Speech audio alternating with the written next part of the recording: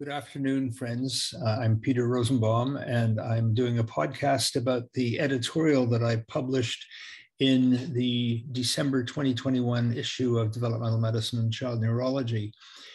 In that editorial, I proposed an alternative way for us to think about how we, as service providers and advocates, present arguments on behalf of children and families when we're writing letters or otherwise being advocates.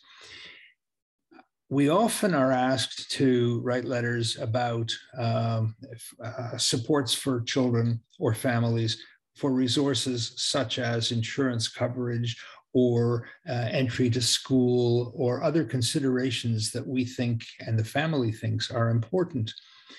And our traditional need has been to tell a pretty bleak story to try to get the attention of the people who will make decisions about whether the resources or the services that are being advocated for will be approved.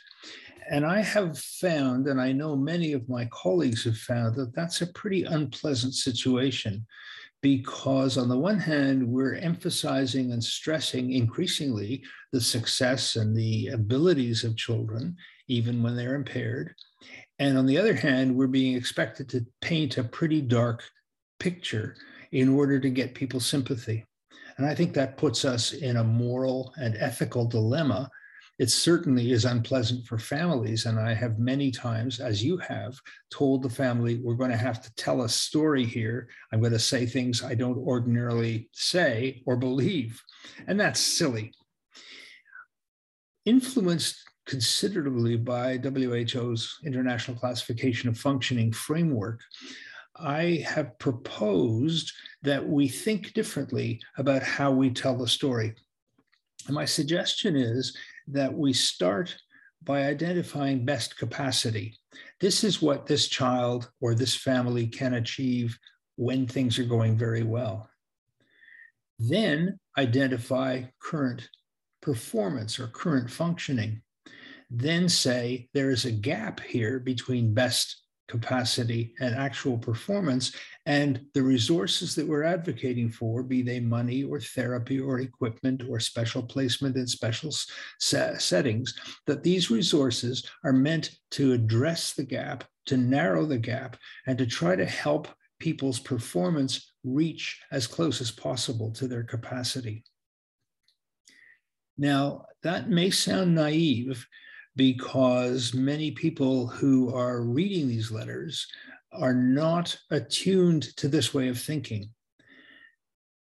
But that's simply because they don't work in our field and aren't expected to keep up with developments such as our emphasis on strengths-based approaches and achieving and focusing on achievement. And so my argument is that we have a job to do both in making these kinds of arguments for families and also being knowledge brokers.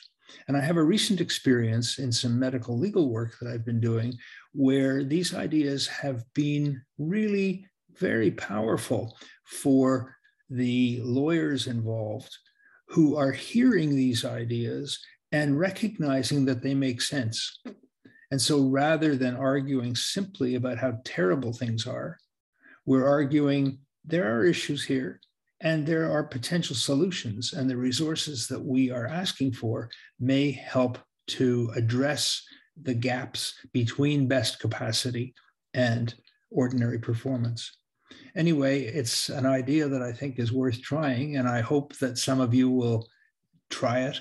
I hope that if you have success, you'll report it. I hope if you run up against roadblocks that you will also report it, so that we can all learn together and try to change the discourse. That's our job as clinicians and as knowledge brokers and as leaders in the field. Thanks for listening.